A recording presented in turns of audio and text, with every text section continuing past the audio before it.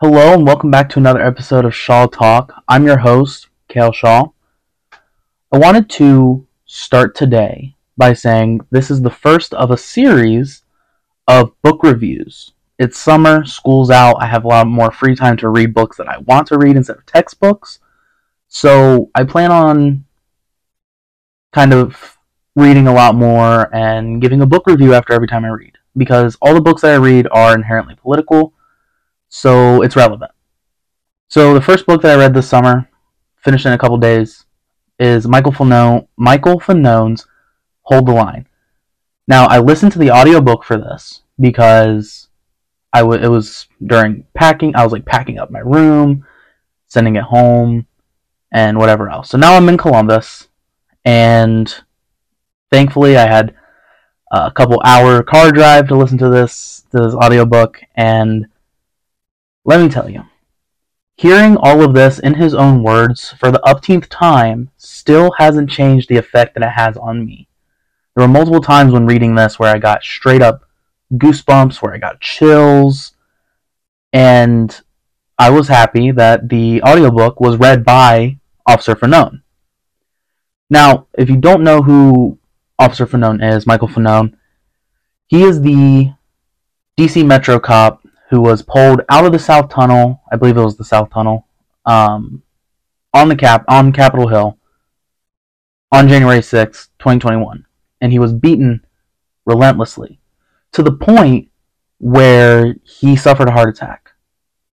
And he claims, and there's body camera footage to back this up, but he claims that the only reason why he didn't die on that day, the only reason why the mob didn't kill him, is because he said, I have kids. And he even says in his book, if he didn't have kids, he still would have said that. Because, I mean, I would. If I was in that situation, I certainly would. But, that being said, I'm going to start digging into this book just a little more. I'm going to leave it very vague, though, to kind of entice you into reading it. So, let's start. So it starts off with kind of a summary of his life up until this point, specifically his involvement in the police force. So he sounds like a redneck. He's got kind of this accent, and he claims to be a redneck. He claims to be a hick, but he's like a New England, East Coast redneck. So he does a lot of like crab fishing. He lives in Maryland. He bounces back and forth between Maryland and Virginia. He owns hunting property in West Virginia, and he tells the story of his tattoos, the spider tattoo on his neck. It just all leads up to his time as a police officer, where he developed relationships with people that he never thought he would. As a lifelong Republican, he learned through his time on the streets as an undercover cop, as somebody who he called himself a plainclothes cop, but as an undercover cop, somebody who would try to keep the streets safe through unconventional means, I guess. But he talks about his relationship with certain people and how through these relationships and through his time on the street, he was able to understand that there are systemic issues in the justice system and in the policing system that disproportionately affect Black, African American, Latinx people, especially in our major cities. Like I said, he's a DC cop. He's done a lot for the city. He bounced back and forth between working on Capitol Hill and then working in the DC Metro Force and so on and so forth. But it's refreshing hearing from a Republican, hearing somebody who has an accent like he does. It's refreshing hearing somebody like that say things that he felt sympathy for Black Lives Matter protesters. He repeatedly calls the officer, Derek Chauvin, that killed George Floyd, a murderer. He regularly talks about holding police officers accountable. He talks about just a number of things that is refreshing to hear because it should be something that is agreed upon by all people. It's hard as somebody like me, and as people like Policy Wonk, to it's hard for us to understand how people can just be so ignorant. Like, there is systemic issues. There are issues that disproportionately affect communities of, like, minority communities. And it's refreshing hearing an officer like Michael Fanone saying these things. It's refreshing to hear these. So moving on, it builds up to, I guess, the climax. January 6th, 2021. He was at home when he saw on the TV that the seat of our nation's capital, the hallowed halls of democracy, if you would. Sorry, I was about to sneeze. Was under attack. And he took it upon himself to put on a uniform, to grab a body camera, and to get to the Capitol because he saw the images on TV. So he gets there, and he's talking about the mass of people and how it's something he's never seen before. In all his time, all his years on the service, there's nothing like what he's seen before. And then he gets to the point where he was dragged out into the crowd, where they're yelling, "Kill him," specifically kill him with his own gun. And he claims that that's something that police officers never want to hear. And I mean, honestly, I see why. That's crazy. Nobody who owns a gun wants to hear that. Kill them with their own gun. But we've gotten into the gun argument multiple times. I'm going to stick to the book. But he hears things like kill him with his own gun. He gets beaten on the shoulder by a thin blue line flag, which, how ironic. And these are all things that there's videos to back this up. There's his body camera footage. There's videos that the idiots in the crowd took of this happening. And the craziest thing is he was tased 3 times, and he still has scars on his back to this day. And that's what sent him into cardiac arrest. And he was fortunately taken out of the crowd because he was, like I said, he was saying, I have kids. They took him out of the crowd, got him back inside the Capitol, and they were able to bring him back to consciousness and so on and so forth. And I heard these things. We've heard these things. We heard his testimony through the January 6th committee.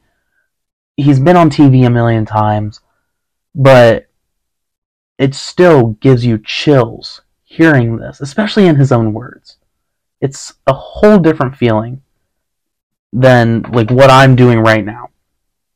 Sure, it's terrible. But if he said what I'm saying right now, it would feel worse. It would feel different.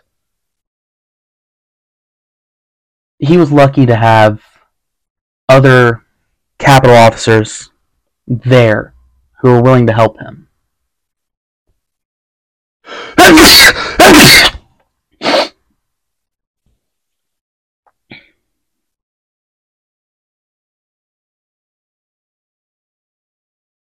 I'm so sorry, I just sneezed. It was so bad. It was terrible. But we're back into it.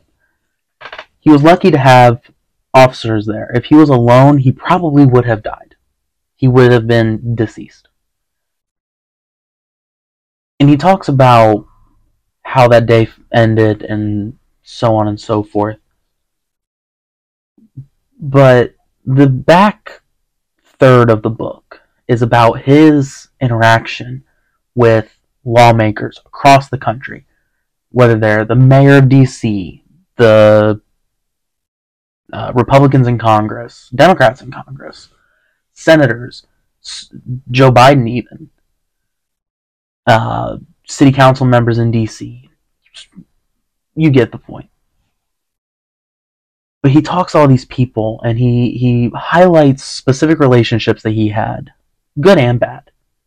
He cites Lindsey Graham, Senator Lindsey Graham, who said, "You should have shot them all in the head," which is insane. He cites his relationship with Kevin McCarthy, where McCarthy kind of just washed his hands of any issues with the rest of the Republican caucus, who refuses to act like these people were heroes. These are the same people who back the blue, but they don't support these officers because their constituents were the ones committing an act of terror in DC on that day. So he talks about how different Republicans who didn't vote to give a congressional gold medal to the DC cops that were still alive, because a number of them lost their lives to that point. And he took it upon himself. He saw his individual lobbying as a, quote, continuation of his service on January 6th. He considers it his duty to continue advocating for at least recognition. And that's something that he didn't get from a number of Republicans in the Senate, a number of Republicans in the House, the former president of the United States, Donald Trump, and a number of other people, including the police union, the Fraternal Order of Police. He also talks about his relationship with Eric Swalwell, Nancy Pelosi, and other Democrats who continue to reach out to him. He does talk about how some politicians reaching out to him seemed kind of disingenuous, and that it was more of a photo op, or it just did it because it's the right thing to do. But he highlights Eric Swalwell and Nancy Pelosi as two people who seem to be genuinely interested in his mental health, his well-being, and his advocacy efforts following January 6th.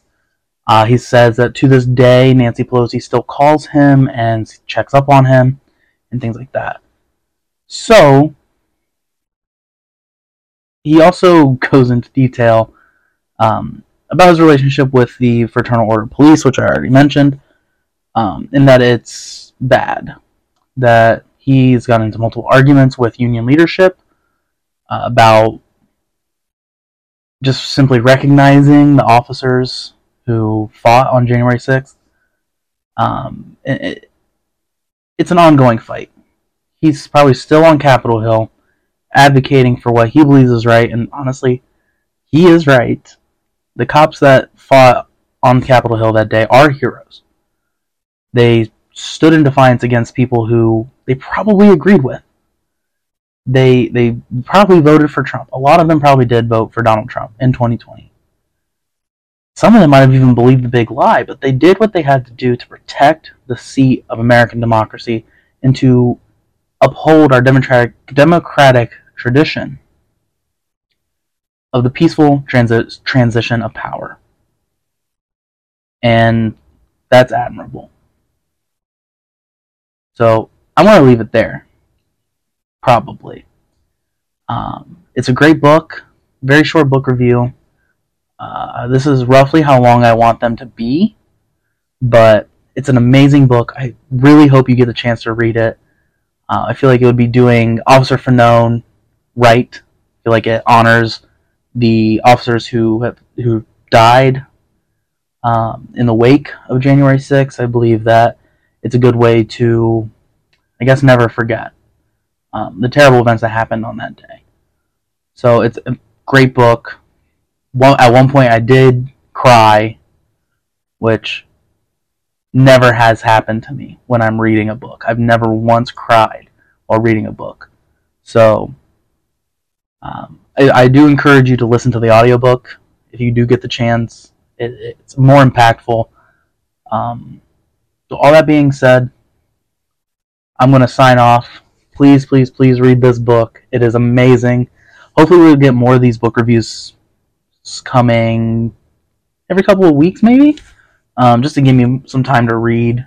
So I do hope that you enjoyed this. I do hope that you read the book. And you know what? I hope that Michael Fanone sees this. I hope he hears what we have to say about his book. And I hope he comes on the show. So, Officer Fanone, if you're watching this, if you're listening to this, please, please, please, please be on our podcast. It would be Very small platform, but it would be a platform. But all that being said, this has been Shaw Talks Politics, a book review of Hold the Line by Michael Fanone. And I'm your host, Cael, signing off.